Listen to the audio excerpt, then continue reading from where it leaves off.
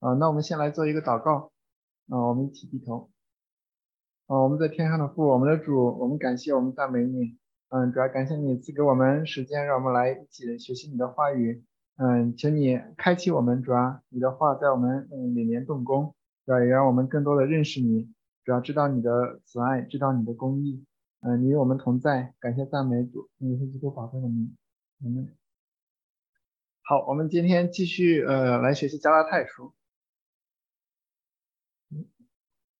我们已经一起学习过3次。第一次我们简单的介绍了作者、收信人、写作时间、写作背景，然后第二次是一起学习的第1章、第2章，第3次是学习的3章和4章。再来做一个简单的回顾。它的作者是保罗没有什么意义。然后写作时间大概是公元50年左右，写作的收信的人呢是加拉太的教会。那为什么要写这一卷书呢？我要再讲一遍写作背景，就是当时保罗去各地传福音，然后建立教会，在他之后呢，又有热心于摩西律法的自称是基督徒的犹太人，他们到保罗所建造的这些教会里边去来攻击保罗的教训。第一，他们就是攻击保罗的使徒的职分。第二个呢，他们认为外邦人要先受割礼，然后成为犹太人之后才能得救。第三个呢，就是他们反对保罗只讲恩典不讲律法，所以他们强调在恩典之外也要注重行为，所以就是他们要教这些基督徒去遵守犹太的礼仪和规条，这是他们当时的攻击保罗的3个方面。但保罗却说，基督释放了我们，叫我们得以自由，所以要站立得稳，不要再被奴仆的恶及法律，就是这个律法，他们所称的律法辖制。所以他们对于割礼律法看法的不一样。就犹太人认为割礼和律法是救恩的基础，需要先有割礼，然后守律法，然后加上这个救恩才能得救。保罗认为律法和割礼是指向基督的救恩的，是让人知罪，把人带到基督里面来。所以大家一定要记住今天这个写作背景，因为它整个一封书信都是围绕着这些来写的。好。那上次我们讲到了过了第1章和第2章。它的细分就是第1到5节，保罗讲他传福音权柄的来源，然后6到10节是责备加拉太人，他们信了不是福音的福音。然后1章11节到24节就讲了保罗所传的这个福音的来源是从耶稣启示来的，并不是听人说的。然后2章的1到10节也印证了保罗所传的福音和众使徒所传的福音是一样的，是同一个福音，并没有说他的福音不合乎神的真理。然后第11节到第21节是保罗和彼得之间发生的事情，就是保罗他要活出真正的福音。然后上次我们讲的是3章和4章。这2章经文就告诉我们，真正的福音是唯独依靠信心，而不是依靠行为。真正的福音是唯独依靠神的应许，而不是根据律法。真正的福音是让我们做神的儿子，而不是奴隶。而且我们是凭着应许生的儿女，不是按着血气生的奴仆。那我们今天来一起看第5章和第6章。第5章和第6章就是前面的延续，就是说我们要脱离律法的辖制，在恩典中过自由的生活。我们先来看第5章第1节，这一节基本上就是承上启下的一节，总结了我们说，基督释放了我们，叫我们得以自由，就是整个第3章、第4章所要讲的。所以我们要站立得稳，不再被奴仆的恶辖制。这是后面也要讲的，要站立得稳，不再被奴仆的恶辖制。然后呢，他一开始就又一次来讲割礼的无益。我们大家刚刚看过那个写作背景，就是犹太自称为是基督徒的犹太人，他们来说你们要先受割礼，然后才能得救。所以保罗又一次重复说，如果受割礼，基督就与你们无益了。凡受割礼的人，他们是欠着行全律法的债。然后你们这要靠律法称义的人是与基督隔绝，从恩典中坠落了。所以保罗又一次强调，这个割礼并不是得救的必要条件。如果要受割礼，那么你就要遵守全部的律法。如果要靠着称律法称义，那么就与基督的恩典隔绝了。那反过来讲呢，人是应当靠着信心来得救。所以第5节、第6节说，我们靠着圣灵，凭着信心等候所盼望的义。原来在基督耶稣里，受割礼不受割礼全无功效，唯独使人生发仁爱的信心才有功效。这个唯独使人生发仁爱的信心，NIV 版本里边翻译的是 faith expressing itself through love， 就是借着爱表达出来的信心才有功效。我觉得这个可能更贴切一些，是从信心里边生出来的爱，借着这样的信心才有功效。然后后面又回到了那个警告传割礼者的搅扰，就是有这些人来传割礼来搅扰加拉太的信徒。保罗对加拉太的人说，你们向来跑得好，有谁拦阻你们，叫你们不顺从真理呢？以前的时候人跑步不像我们现在有跑道什么的，他们跑就是从一个终点到某一个标记的地方，再到另外一个地方。所以这个拦阻的意思就是说，我们不让你顺着这个预定的路线来跑，把你带到别的路线上面去。所以这里是同样的，这些自称是基督徒的犹太人，他们也是来扰乱加拉太人，不让他们在那个真理的道路上跑。第8节说，这样的劝导不是出于那招你们的，就是不是出于神的。同时保罗也警告说，一点面教能使全团发起来，就是你要守割礼，那么你不要仅仅看着只是守割礼这么一件小事，他守割礼就代表着你要行全部的律法。所以保罗这里警告他们说，一点面教能使全团都发起来。然后对于这些搅扰他们的人呢，保罗说不管是谁，必须担当他们的罪名。然后第11节说，我若仍旧传割礼，为什么还受逼迫呢？若是这样，那十字架讨厌的地方就没有了。所以保罗他之前是传割礼的，但是现在他不再传割礼。他不传割礼的时候，反而因着这件事情遭受到那些犹太人的逼迫。那十字架讨厌的地方就没有了。就是说十字架讨厌的地方是什么呢？是说人不能靠着自己的行为，不能靠着守律法来得救，而是完完全全的要接受白白来的恩典。可能我们人常常要依靠自己，我要这样做我就得救，我要那样做我就得救。但十字架恩典不是这样的，是白白得来的，不是靠着人得救。然后12节说，恨不得那搅乱你们的人把自己割绝了。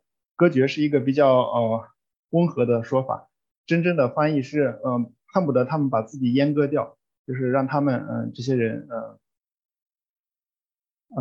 不要再这样扰乱加拉太的信徒。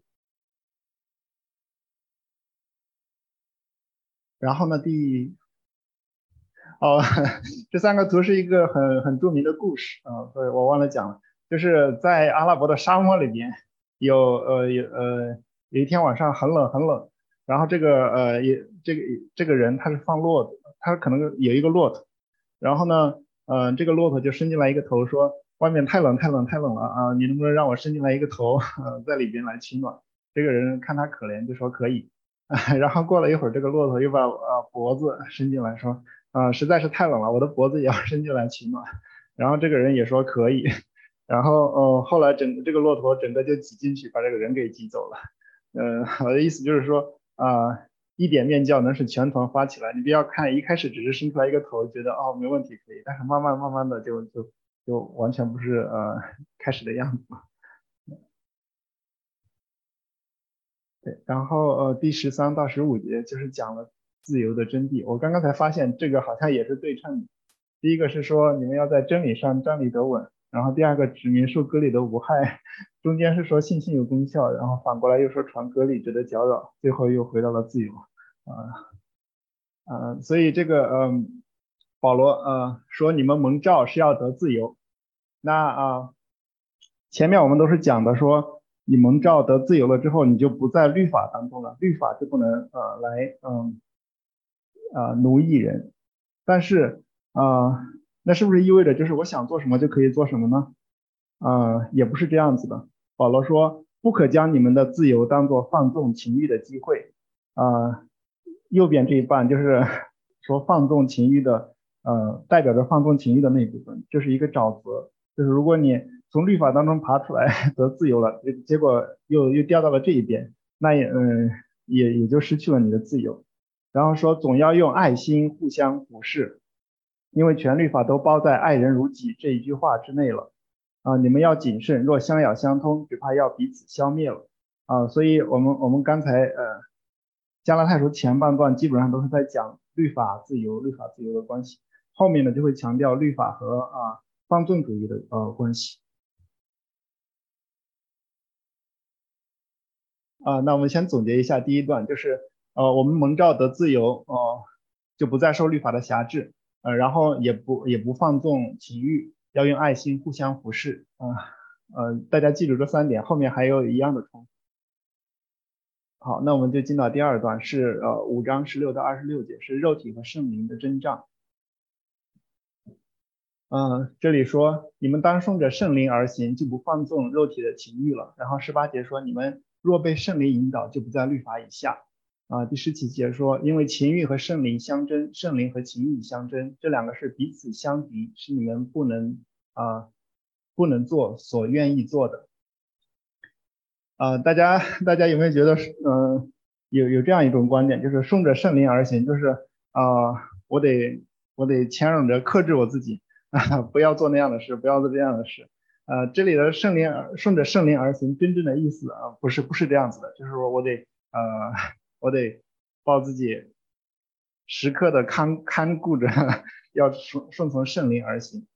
真正的意思就是人在像跳舞的时候一样，跟着圣灵一起跳舞。你不会说你跳舞的时候跟你的舞伴不会说我要这样子，我要那样子，你会享受那个跟他一起跳舞的那种美好，而不是说那种克制或者怎么样。那中间就讲了情欲的果子是什么和圣灵的果子是什么，这几节大家应该都非常非常的熟悉。第19节说情欲的事都是显而易见的，就如奸淫、污秽、邪荡、拜偶像、邪术、仇恨、争竞、记恨、恼怒、结党、纷争、异端、嫉妒、醉酒、欢宴等类。大家看到这里有2个字，就如什么什么等类，所以这不是所有的情欲的事，而是仅仅是一些例子，仅仅是一部分。然后21节说，我从前告诉你们，现在又告诉你们，行这样事的人不能承受神的国。这些事都是顺着情欲去放纵自己的肉体的时候会显出来的事情。相反的，圣灵所结的果子是仁爱、喜乐、和平、忍耐、恩慈、良善、信实、温柔、节制，这样的事没有律法禁止。大家应该听过很多很多的道是讲圣灵所结的果子的。如果展开来讲的话，应该有很多很多的事情。那我们就跳过这一段。然后后面就是说信徒对肉体和圣灵的关系。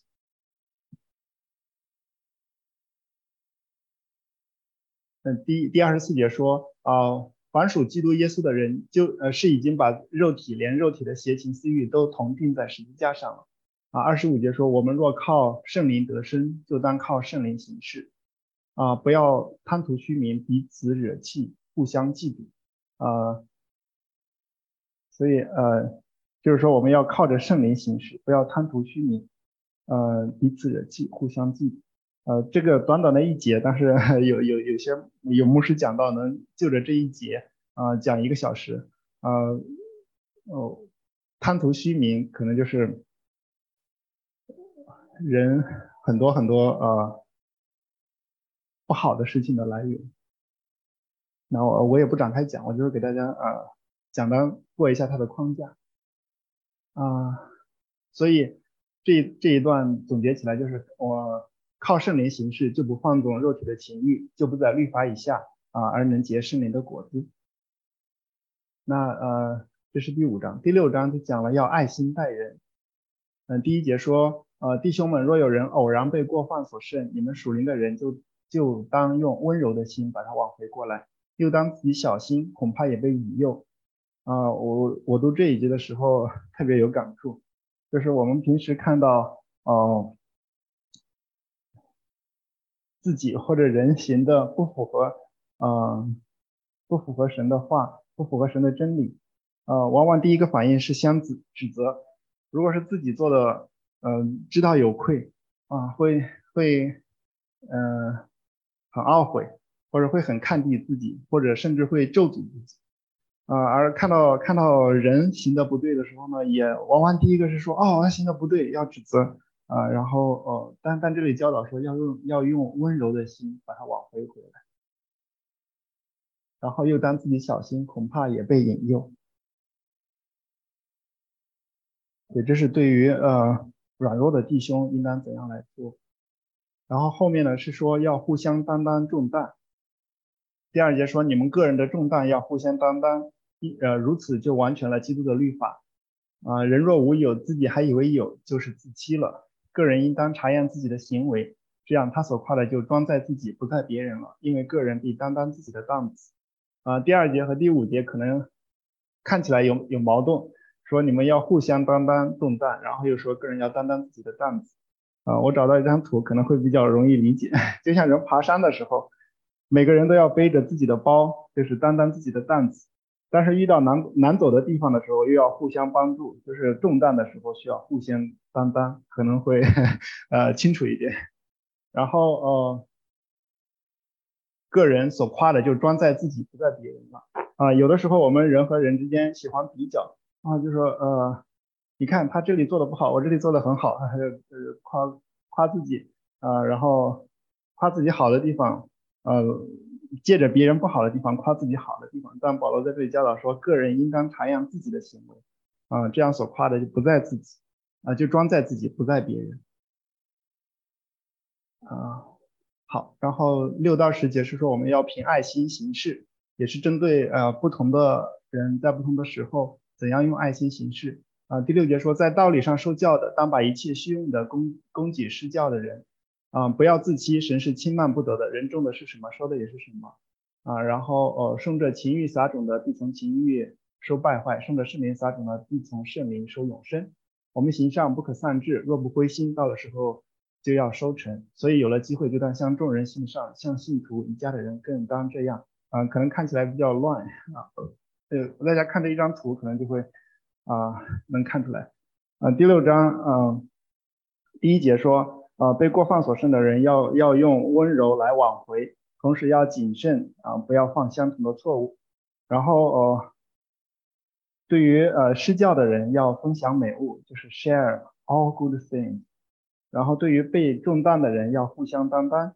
那自己呢，应当察验自己的行为，担当自己的担子。然后对着众人，尤其是信徒要行善要顺着圣灵撒种，可能就比较清楚一点。所以第6章1到10节这一段就是要让我们以爱心来待人，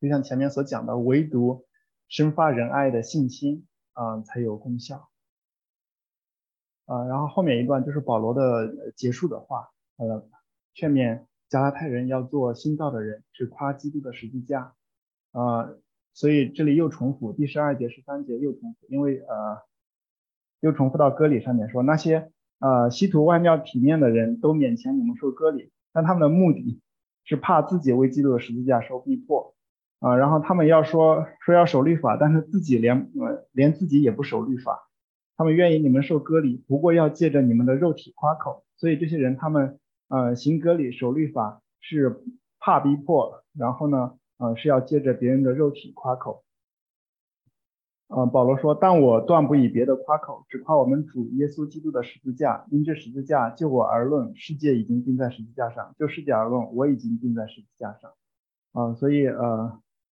就是保罗他与主同钉十字架，向着世界他是死的，然后世界对于他来说也是死的。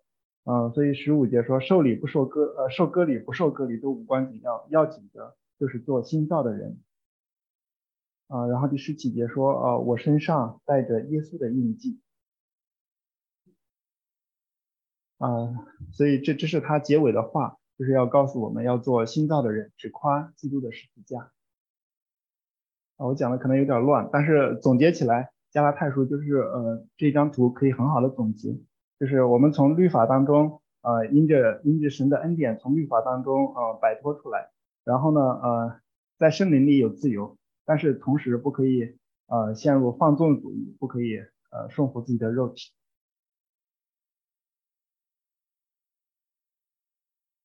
我又列了2个问题，但是大家如果有其他问题想分享的话也是可以的。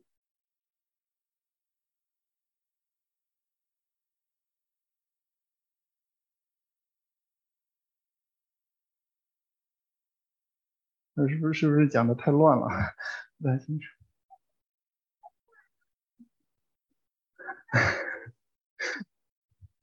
嗯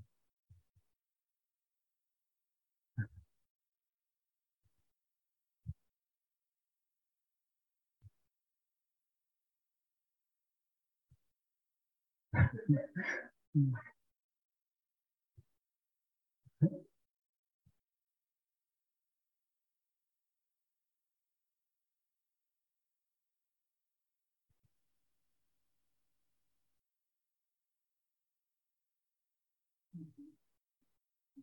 嗯。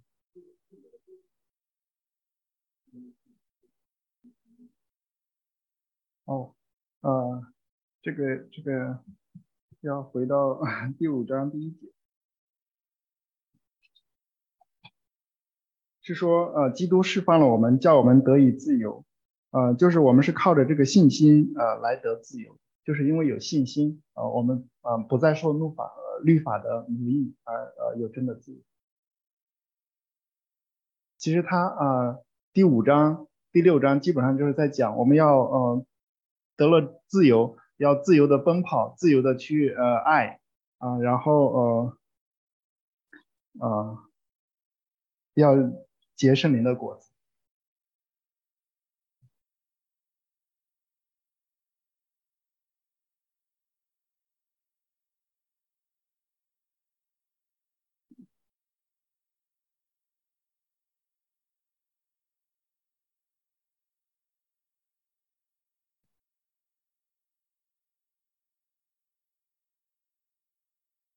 所以第5章第1节可以看成是整卷书的前半部分的总结，就是可能回来这里看。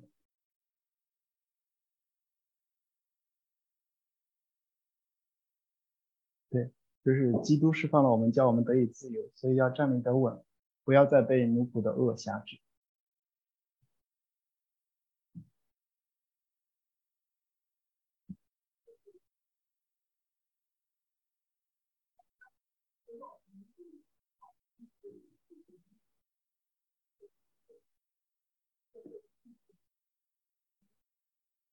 嗯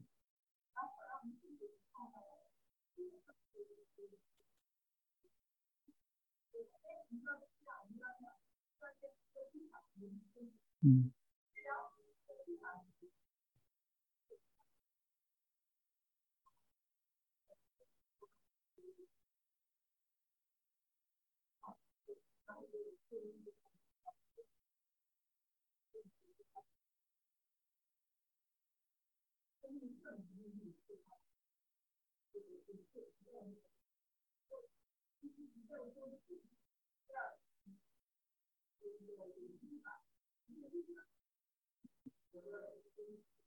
对对对。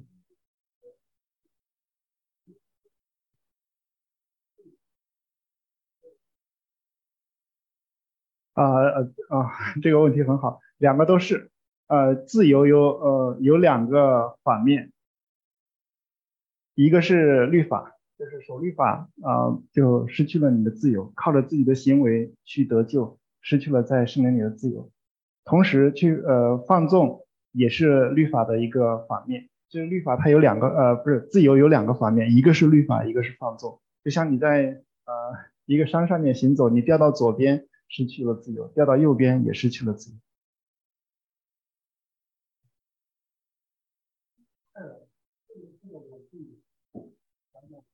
可以可以。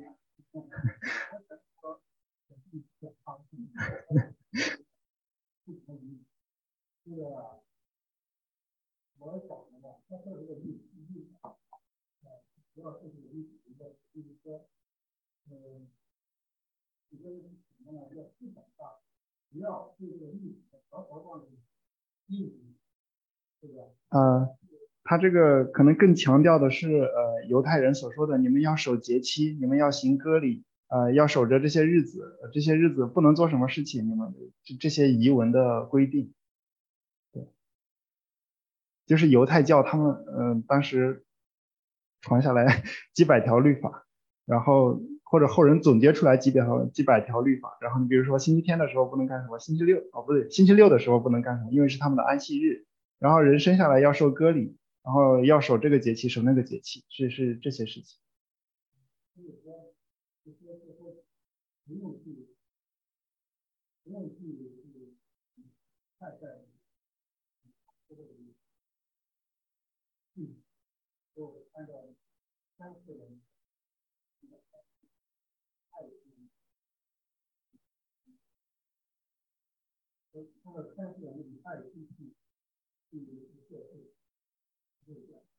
嗯，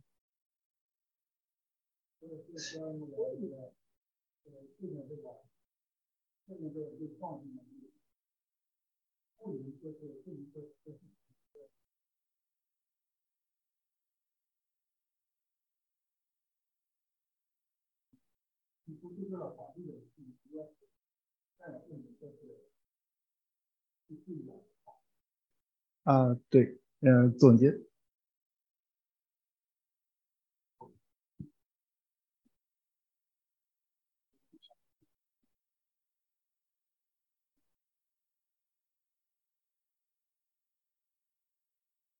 不是黄柱，他的问题是说，哦哦哦，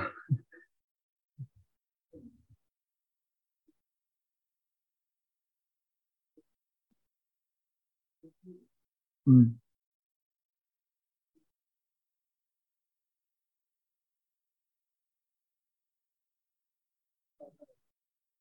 第6章还是第5章？啊，第6章16、17节，凡照此理而行的，愿平安怜悯加给他们和神的以色列民。第5章绿群兄，你可以大声说。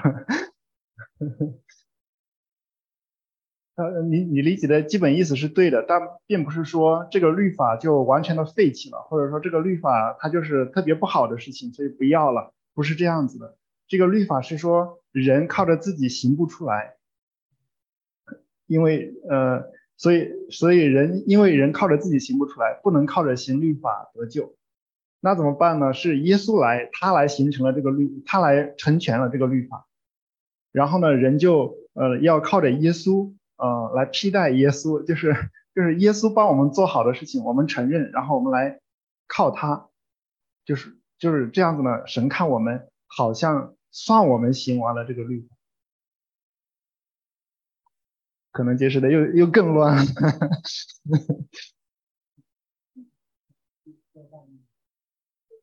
对，就是我们的意思，不是说律法它是坏的，律法是把人引向基督，律法让人知罪，然后知道自己行不出来神所要求的，然后让人靠着基督来生活。嗯，对，有没有要补充的？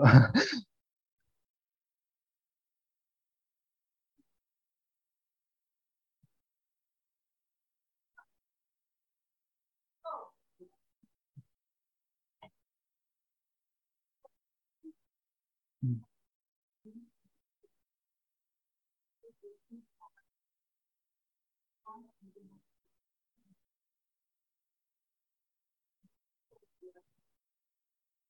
嗯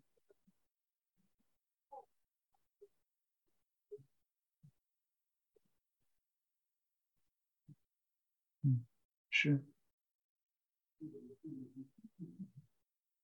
嗯是是，这个回应值得补充。陆毅兄，你能把鼠标移到我这个 slide 上面，谢谢。啊，我这里有一个图，可能更好理解一点。啊，这个请，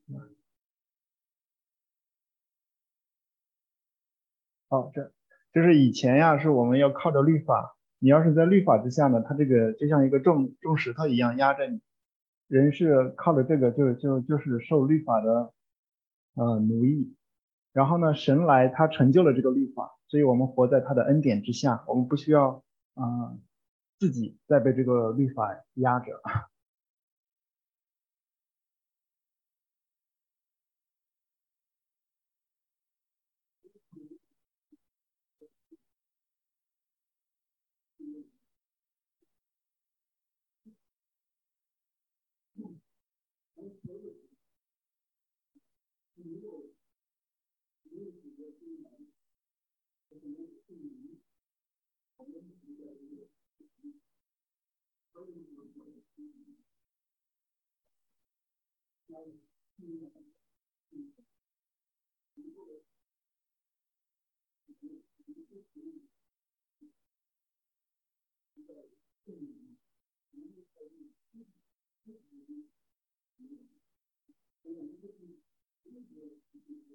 嗯，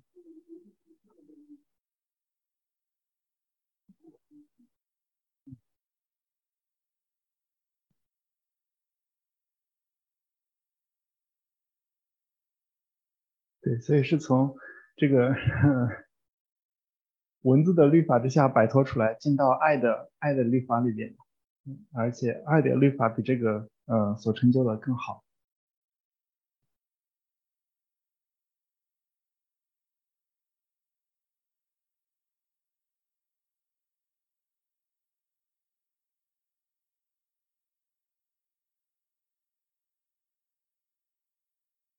大家还有其他分享吗？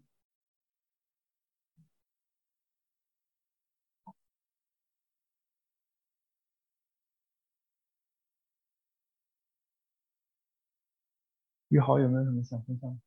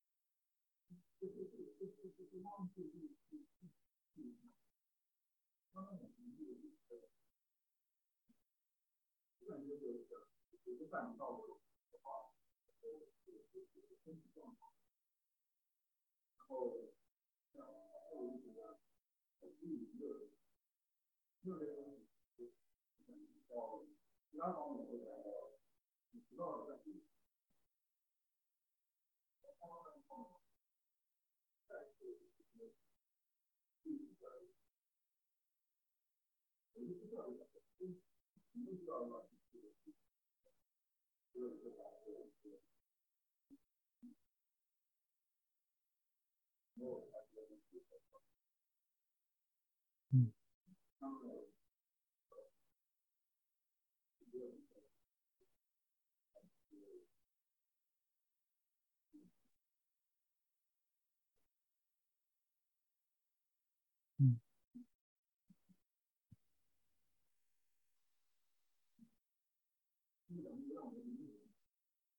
嗯，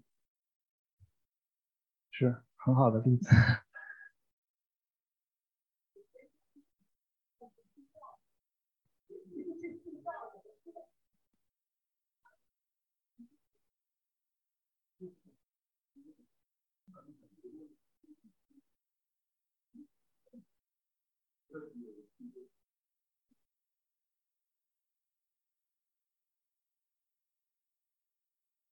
对，所以所以也有人讲一个例子，你放纵的时候到底是有自由呢，还是没有自由呢？啊，比如说一个人他有自由去吸烟，代表了他没有不吸烟的自由，就是那个瘾上来了，我必须得去吸烟，那没有不吸烟的自由，但是真正的自由是你可以不吸。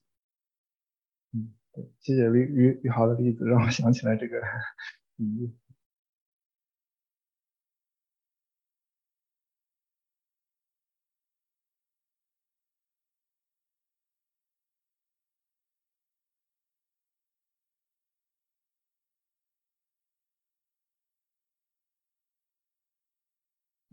好，那大家如果没有什么分享的话，我们可以提前结束，或者没有什么要讨论的问题。嗯，那蓝医生，你带我们做一个结束祷告。